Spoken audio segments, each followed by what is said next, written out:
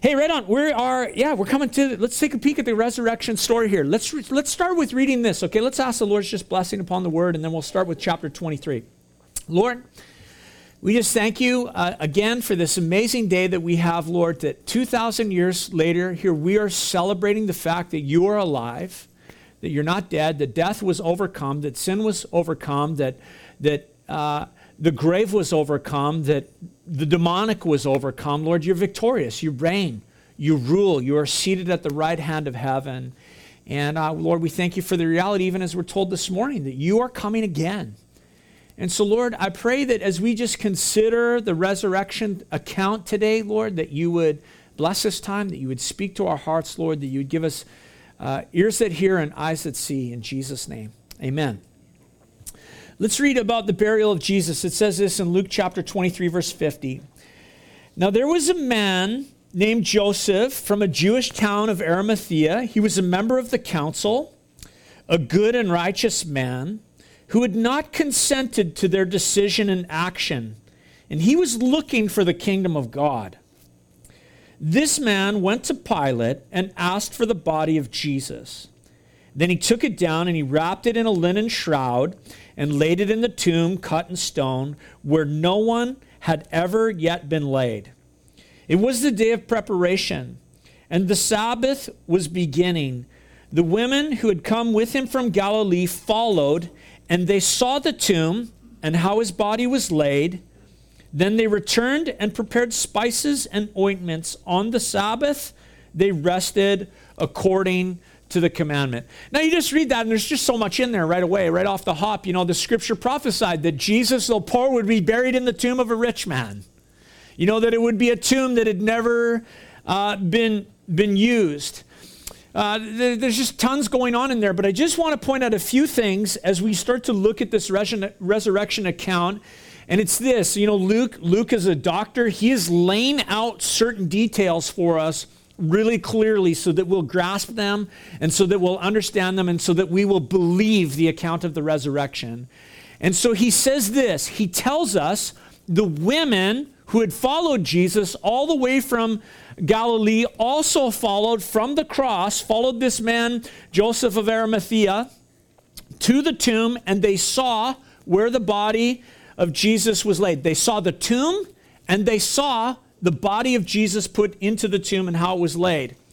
Then Luke tells us they then returned to prepare spices and ointments. We know this, that there wasn't time because of the Passover and the crunch on not wanting to be unclean for Passover. They had quickly dealt with the body of Jesus to put it in the tomb. And the plan was this, we'll go back, we'll give him the proper Jewish burial and the spices and ointments after Passover. And so these women went home to prepare. And on the Sabbath day, they rested according to the commandment. That's what it tells us. Of course, Jewish Sabbath is Saturday. We were all laughing because when we're hanging out with Avi, you just find that you say everything wrong in regards to Hebrew. It's like Shabbat, not Sabbath. And we were always like, oh, I'm saying that wrong. Oh, I'm saying that wrong. But anyways, it says here that the Jewish Sabbath, on that Sabbath they rested. And so we know this, that the people were commanded 6 days they were to work. And on the seventh day of the week, the Saturday, was to be a day of rest. So let's pick it up in chapter 24. It says this. But on the first day of the week, at early dawn, they went to the tomb, taking the spices they had prepared, and they found the stone rolled away from the tomb. But when they went in, they did not find the body of the Lord Jesus.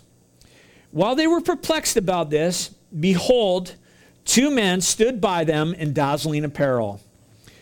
And as they were frightened and bowed their faces to the ground, the men said to them, why do you seek the living among the dead? He is not here, but is risen. Remember how he told you while he was still in Galilee, that the Son of Man must be delivered into the hands of sinful men and crucified, and on the third day rise. And they remembered his words. And returning from the tomb, they told all of these things to the 11 and to all the rest. Now it was Mary Magdalene and Joanna and Mary the mother of James and the other woman with them who told these things to the apostles. But these words seemed to them an idle tale, and they did not believe them. But Peter rose and ran to the tomb, stooping and looking in. He saw the linen cloths by themselves, and he went home marveling at what he had happened. I think there's a few key things that I just want us to grab from this account this morning. The first one is this: the reality of Christ's resurrection. The reality of his resurrection. The first thing Luke tells us is about the day of the week. It was the first day of the week. He says it was Sunday. Now that's why the church has always worshiped not on the Sabbath, Saturday, but we've made Sunday our day of worship. Not the last day of the week, Saturday, but the first day of the week, Sunday. And we worship on Sunday because Jesus was raised from the dead on Sunday morning. Luke tells us in his account that it was early in the morning that these women had made their way to the tomb with the spices that they had prepared. And they had seen where the body of Jesus had been laid in that new tomb. And I was just thinking, that's why, a sunrise service is so awesome on Resurrection Sunday. Because that's the time that these ladies were going to the tomb. And so the other Gospels tell us that they were actually packing about 75 pounds of spices and goods with which they were planning to anoint the body of Jesus. But when they arrived at the tomb, they found that the stone had been rolled away. Now, the gospel accounts is kind of fun just to cruise through them all and catch little clips of what each writer tells us about this situation. Matthew tells us that it was a large stone, that the stone had been placed there at the request of the Jewish religious leaders, and that they had requested that the tomb be sealed. And so that stone was sealed. The seal of Rome was upon it, meaning this, that no one could remove that large stone without the permission of the Romans. Matthew also tells us that the request of the religious leaders included this knowledge, that they knew that Jesus had claimed that he was going to rise 3 days later. So they in particular wanted that tomb sealed, and they asked for Roman soldiers, a guard to be set in place of that tomb to ensure that no one would come and deceive anyone, to make sure that the body of Jesus was not stolen, to make sure that no one could claim that this man had risen from the dead. So we've got a large stone, we've got a sealed tomb, we've got Roman soldiers there. Mark's gospel tells us that one of the things I love about this story is that these women on the way to their tomb were discussing how they were going to move the stone. And the verbiage in the original language it expresses this idea, not that they just asked the question, I wonder how we're going to move the stone, but that that question was dominating their whole discussion on the way to the tomb. That's what they were talking about, saying, I don't know how we're going to move the stone. Yeah, I don't know. They're scheming about how they're going to make that happen, so they weren't sure how they were going to do that. But when they arrived, they found that the stone had been rolled away, which is amazing. I mean, you just think what you would do if you came to a tomb that you expected to be sealed and it was open. Naturally, curiosity would get the better of you, and you'd look in the tomb, and that's exactly what these women did, but they didn't just look. The scripture says that they went right in. It's interesting. In terms of how a Jewish tomb was designed, they were designed this way, that typically you would step into a tomb and there would be a room in the front of it where family members could gather, they could mourn, they could spend time there grieving, and then you would go further into the tomb, straight back into the tomb, and there the bodies would be laid, and typically there would be spots for multiple bodies to be laid. One of the things that's interesting that when you go to the garden tomb is that tomb doesn't have that particular layout. It's one of the reasons why they argue that could be the legitimate tomb that Jesus was laid there, because rather than having a front room and then a burial room at the back, they have a front room and a burial room to the right. And Mark's gospel says this, that when they entered the tomb, they looked to the right. I encourage you to go home and check it out. And so that's one of the arguments about the reality of that tomb. And so here are these women, they had seen where Jesus' body had been laid. They had seen the tomb rolled in front of the stone. And they arrive and they discover all of this has changed. So they've come to anoint the body of Jesus. They did not find what they were expecting whatsoever. Now, it's interesting that in Luke's account, this is the first time, it's in verse 3, that Jesus is ever called the Lord Jesus in the Scriptures. He's called Lord. It's at the discovery of his resurrection, because the resurrection is totally key to understanding the lordship of Jesus Christ. And so the thing that was that these women did not know that what they had come across was the resurrection. All they knew was Friday morning, his body was safe in the tomb, and now on Sunday morning it was gone, and the stone was rolled away, and the tomb was empty. And verse 4 tells us that they were perplexed about this. They were confused. They were wondering. And I'll say, you just think about that. You just think about expecting to find the lifeless body of your teacher, your master, your Lord, and it's not there. He's not there. Have you ever lose something? And the perplexity that comes with like losing something, you're like, but I placed it right there. Maybe you guys don't do this. I do this a lot. But I placed it right there. Someone took it, and then I start to interrogate my kids typically.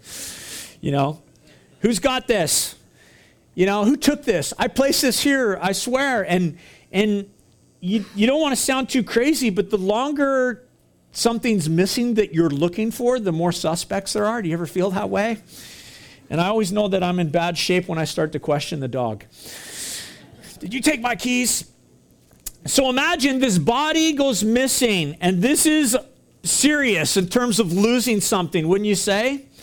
And the thing is that this isn't just one person that placed this body in the tomb. We've got multiple women here who have all seen the body placed, and now the body is missing. They knew exactly where it was. There was no question. There was no uncertainty. Luke wants us to know that. They followed Joseph of Arimathea right there. There's no chance they've got it wrong. It's just gone. The body's gone. So they're totally perplexed and at a loss. And you could question, and I think it's a proper thing to do when we consider the resurrection, is to consider, well, who could have taken the body? What could have happened? Who could have removed the body from the tomb? Could it have been the priests and the scribes? I would say no. The priests and the scribes, the Pharisees, they were his enemies. The best thing for their cause and for their battle against Jesus is that his body stay right in the tomb where it belonged. Then they could just make it clear. They could disprove the idea of the resurrection and his claim that he'd been raised from the dead. So I wasn't those guys. How about the disciples? Could it have been them to remove the body as the old rumor goes? I would say this. No. Those guys were freaked out of their wits, too scared, too frightened to try anything like that. At this point, when you read about them in the Gospels, we see them as dejected and demoralized and downhearted men who I don't believe could even imagine up such a dream or a scheme to their benefit, to just go in there and steal the body of Jesus. The reality is this, is that there was nothing to gain for them but a world of hurt by doing so. It's like suggesting that they said, let's steal the body, let's lie about it, and spend the rest of our lives preaching the name of Jesus and his gospel, suffering for it, suffering for his name, and dying as martyrs. Because we know the accounts of them, what history says, every one of these guys, these 11, minus John, died as a martyr for preaching the gospel of Jesus Christ. They're not just, you do the math, it doesn't add up. They're not going to go steal that body and spend their life doing that. It's not happening. And so the body's just gone. And the women were perplexed because anything that they were imagining was not adding up until Luke tells us 2 men stood by them in dazzling apparel. Dazzling apparel. That's quite the description, isn't it? It's like, I never describe anyone as dazzling. You just look dazzling this morning. That's not just the way we talk about each other. It might sound good to say that to your wife, but I don't know. We say different things. But these men are described as being in dazzling apparel. And these two men stood by these women in this dazzling apparel, and that means this, is that they were shining with great light. These were angels. And we know that by the description, but we also know it because of the reaction of the women, because what was their reaction? Luke says they were frightened and they bowed down their faces to the ground, which all throughout Scripture we see as a common reaction to an angelic visit. And the angels delivered an astonishing message. He said this, "Why do you seek the living among the dead? He is not here. He is risen." I love that. Don't you love that? Why do you seek the living among the dead? The angels essentially were saying this, you have something wrong here. You think Jesus is dead, but Jesus is alive. He's not here. He is risen. He is risen. He's alive. Now, people question that. They say, do you really believe that? You know, someone might say that to you. Do you really believe that? You know, a good answer is, well, just prove it wrong. Prove me wrong that Jesus isn't alive. Prove it wrong.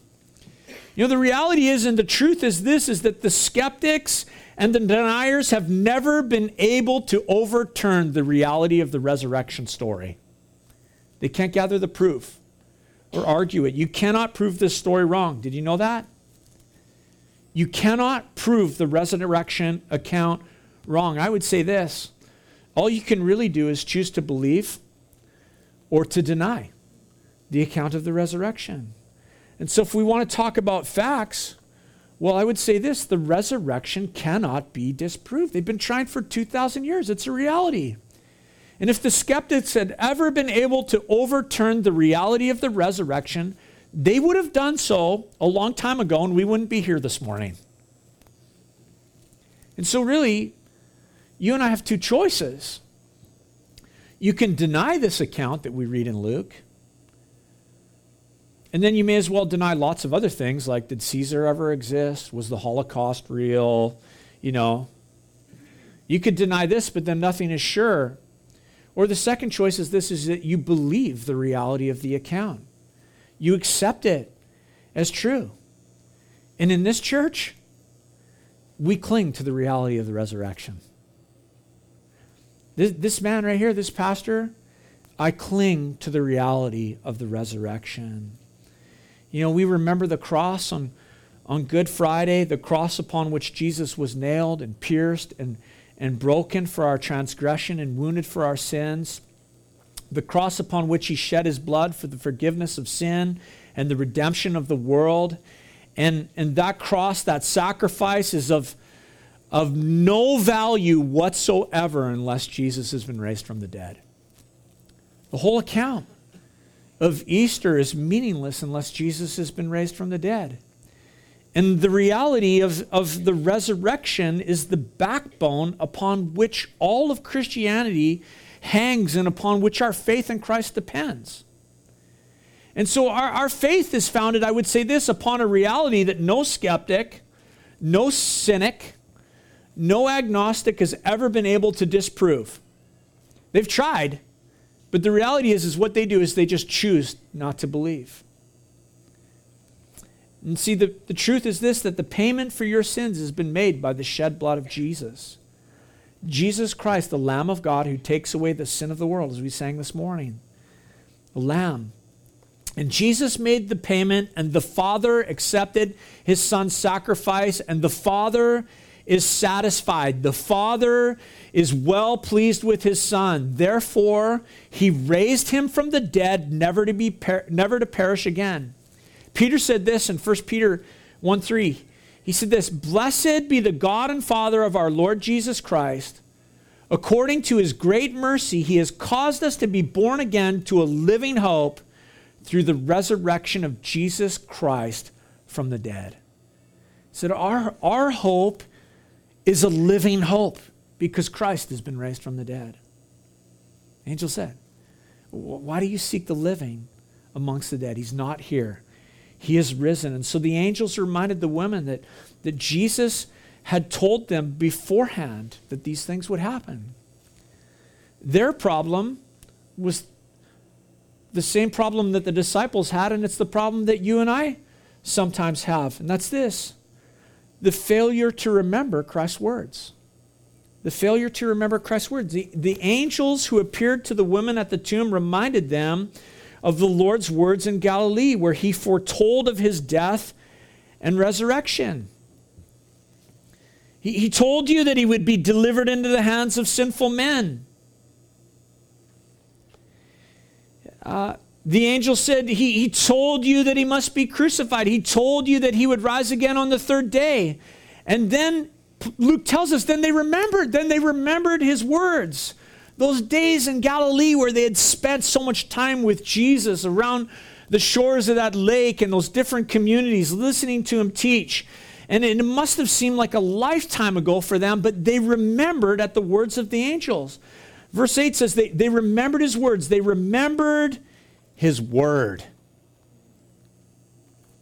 His word was the missing piece that they had forgot to bring with them to the tomb. His word. They let their emotions get ahead of them. They let disappointment rule their minds. They let fear grip their soul. They let perplexity settle into their spirit. Why? Because they failed to remember his words. They forgot that the Lord says this: my word is a lamp unto your feet and a light unto your path. They forgot that the word of the Lord is upright and that all of his works are done in faithfulness. They forgot that by the word of the Lord the heavens were made, and by the breath of his mouth all their host.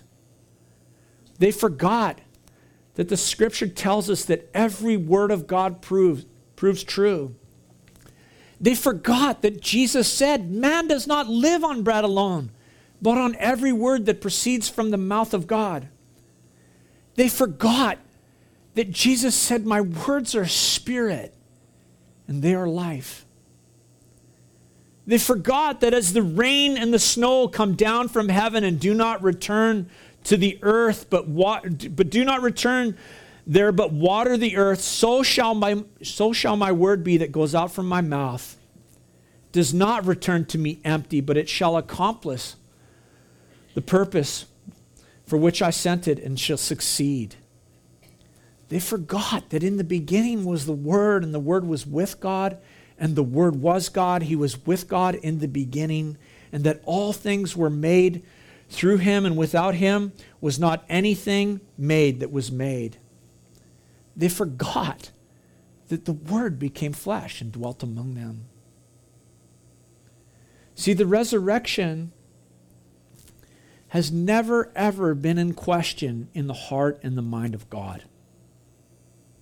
It's always been a reality for him. Because God sent his Son, the living Word, and he would accomplish the purpose for which he was sent. He would succeed in the thing the Father sent him to do. And the Word of God just simply tells us this, that everyone who would receive him, to those who would believe in his name, he would give them the right to become children of God. They forgot. They failed to remember. And I don't know about you, but I have, as a follower of Jesus, I have a pretty dull memory. I think it's a common problem for a lot of us. Common problem for religious people. And the cure for a poor memory? There's two. Two cures for a poor memory. The first is this: a trip to the empty tomb always helps. That will deepen your love for Christ, to meditate on his resurrection and on the empty tomb. We sing so many songs about the resurrection. There's that one song that we sing. It's the words of this: look inside this mystery, see the empty tomb. The empty tomb deserves contemplation and meditation. The second thing that helps a poor memory is this: you got to be in the Word. You've got to be in the Word. I can't remember. I'll never remember if I don't know it. I can't remember if I don't start my day in the Word of God and receive some manna from heaven. And so, as we read here, these wonderful, God-fearing, Jesus-loving women, at the words of the angel, remembered, oh yeah, he told us all these things already. And so they returned and they went to the 11 to tell them what had happened. And Luke actually tells us who was there at the tomb. He says it was Mary Magdalene, Joanna, Mary the mother of James, and the other women with them who told these things to the apostles. And the response of the 11 to these things, well, we read that when they heard it, the words to them seemed like an idle tale, and they did not believe. And that to me is the amazing thing about this story. It's just my third point this morning is this: the reluctance to believe in Christ's resurrection. When the women returned from the tomb and told these things that they had seen and heard from the angels to the disciples, Luke tells us this, that the words seemed to them like idle words and that they did not believe. They did not be believed. They did not believe. And it's kind of shocking to think about it, to consider just the unbelief of the disciples. Obviously, they as well had forgotten the words of Jesus. Not only did they forget the words of Jesus, but in spite of these women being very credible witnesses, they did not believe. The story of the woman seemed like nonsense to them. And many believe that about Jesus and his story. They say it's baloney, it's nonsense, it's gibberish. But what I love in this account is the reaction of Peter. Because in spite of words that seemed to him like nonsense, in spite of the fact that at that moment he did not believe, he got up and he went to the tomb and he went to investigate for himself. Okay? I don't believe your testimony, but I'm going to go figure this out for myself. That's what Peter did. He ran to the tomb. The witness of the women was enough to stir Peter's curiosity. But he went to the tomb to figure it out for himself. You know, it's a really cool thing when you go to Israel, because one of the things I believe God calls us to do when we go there is that we are, and we talked about this in Romans, we're to cause a righteous jealousy in the heart of the Jewish people because they've rejected Jesus. For us to say, Jesus is my Messiah. I worship Jesus. And it was just cool over the time that we were there, just different instances members of our group had to sit with people and to talk with people. You know, Beth had just a great story about it with a Jewish girl that she sat with on the airplane ride home. And she said, I've never heard some of these things. And we're to stir that. And so Peter's,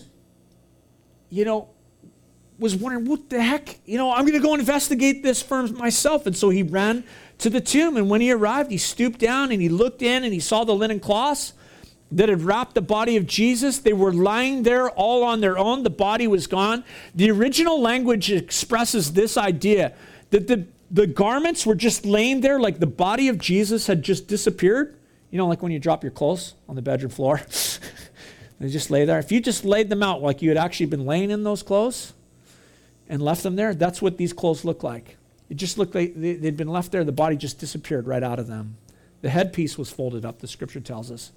But the rest were just like the body had disappeared right out of the garments. The body was gone. Now, if the body of Jesus had been stolen, it would have been pretty unlikely that you're going to lay the garments out like that, right? That you're going to lay down these cloths and take time to remove the clothes. You're going to just grab that body and you're going to go. You're not going to sort it out with any sense of structure or fashion to it. And so Luke tells us that Peter went, he saw these things, and he left the tomb marveling at what had happened. And to me, this tells us this, that Peter analyzed the situation. He knew something spectacular had happened because of the condition of the grave clothes, but he too had forgotten the words of Jesus. For as yet, John chapter 20 verse 9 tells us this, for as yet they did not understand the scripture that he must rise from the dead. Peter saw it all, but he didn't understand. He didn't understand. And I would say this, you can know that Jesus rose from the dead, but unless you know his words, it won't make sense to you. Unless you know the life and teachings of Jesus, you don't know that the resurrection means that the payment that Jesus offered on the cross was perfect and complete. I had a hard time during worship this morning. I had a hard time singing some of the words, man. I was getting emotional. I'm like, oh, brother, this is like, not very manly. I'm going to break down here. And I was just thinking, these words are meaningful to me because I know the reality of what the resurrection means. If you don't know the words of Jesus, you don't know that the cross was the payment and the empty tomb is the receipt. If you don't know the words of Jesus, then you don't know that death has no hold on a redeemed man or woman. If you don't know the words of Jesus, then you don't know that when God's love and man's hate battled at the cross, Jesus won. The love of God won. If you don't know the words of Jesus, then you don't realize that because Jesus was raised from the dead, we too will be resurrected with him, as the scripture promises. And so when you stop and you just consider this account and think about it, the reluctance of the disciples to believe really is one of the strongest pieces of evidence for the fact that Jesus actually did rise from the dead. See, those 11 believing in the resurrection was something that they had to be persuaded to believe, but once they accumulated the facts and once they had met with Jesus, they became so convinced of the reality of the resurrection that they spent the rest of their lives preaching it and proclaiming it and telling people about Jesus until it cost them their very lives. See, the change of mind that they had and the conviction that gripped their hearts is one of the proofs that Jesus was raised from the dead. I've told you this story before, but I love this story. Maybe you know the name Charles Colson. Colson served in the Nixon administration during the Watergate scandal, and Colson was known as Nixon's hatchet man. He dropped the hammer for Nixon, and he really gained his notoriety during that Watergate scandal, and he was named as one of the 7 men totally involved in that, and he pled guilty to an obstruction of justice, and because of it, he served a number of months in a federal prison, incarcerated because of Watergate and that scandal. And while he was in prison, Colson became a believer. He was surrendered his life to Jesus and became a follower of Jesus. And at that time, he said this. This is what he said. He said, I know that the resurrection is a fact, and Watergate proved it to me. How? Because 12 men testified that they had seen Jesus raised from the dead, and then they proclaimed that truth for 40 years, never once denying it. Everyone was beaten, tortured, stoned, and put in prison. They would not have endured that if it were not true. Watergate embroiled 12 of the most powerful men in the world, and they couldn't keep alive for 3 weeks. You're telling me the apostles could keep alive for 40 years? Absolutely impossible. Think about it. Peter, John, and James and the whole crew, they were convinced in spite of themselves. In spite of the fact that at first they were obstinate, they were bullheaded, they had a stubborn refusal to believe, and in spite of that refusal, they were convinced and they surrendered to Jesus. And that's some of your story too, isn't it? Stubborn, bullheaded, refusing to believe Jesus until the evidence dragged you into the kingdom. In Luke's account, what we see is the reality of Christ's resurrection, the failure of those who followed him to remember his words, and the reluctance to believe that resurrection. And really, when you work through this, in my mind, there's just really one application this morning, and I want to give it to you. It's from Romans chapter 10, verse 9-10. It's going to come up on the screen, and it's this. If you confess with your mouth that Jesus is Lord and believe in your heart that God raised him from the dead, you will be saved. For with the heart one believes and is justified, and with the mouth one confesses and is saved. Do you believe on the Lord Jesus? Do you believe on the resurrection? Is it the defining factor of your life? May it be that. May it be that. I'm going to invite the worship team to come just up quietly. And as they do, I'm just going to ask you to bow your head. And I just want to give you that opportunity this morning.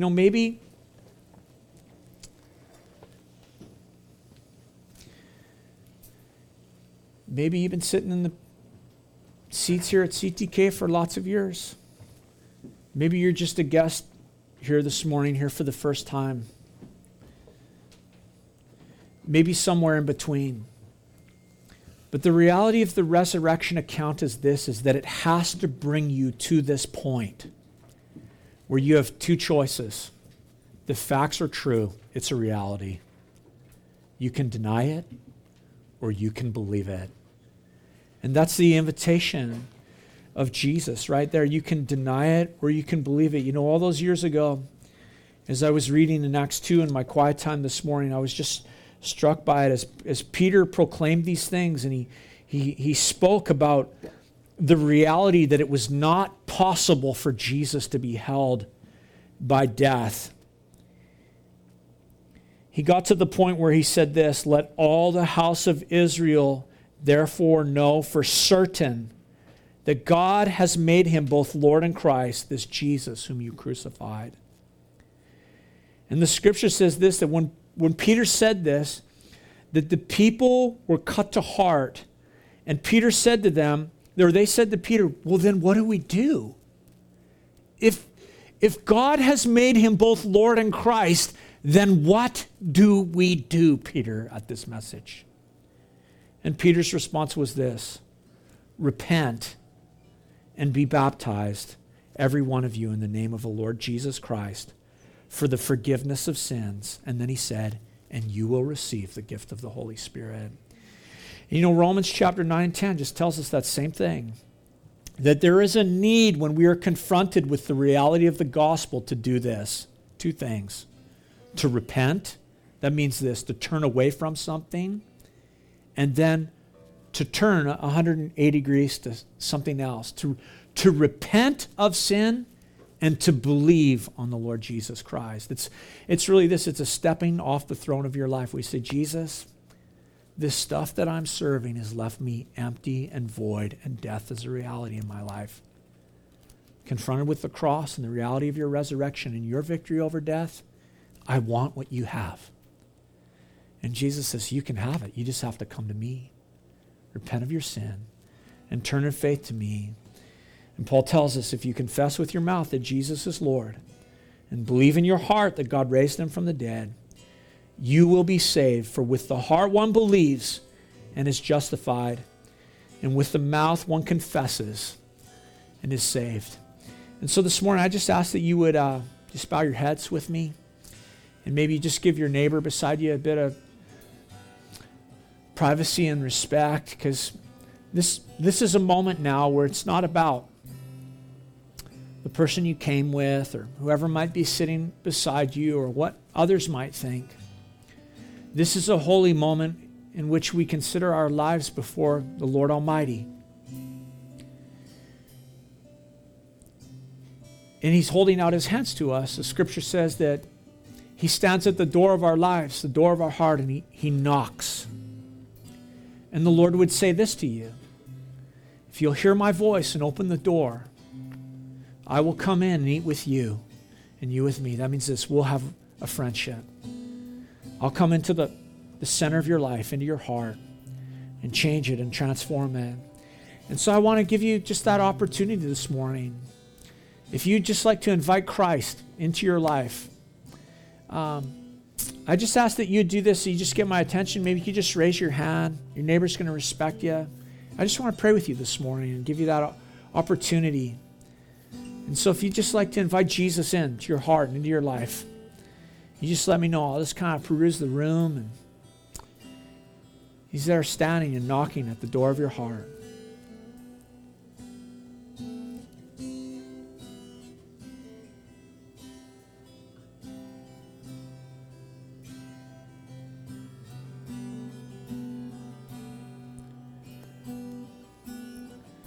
So God, this morning,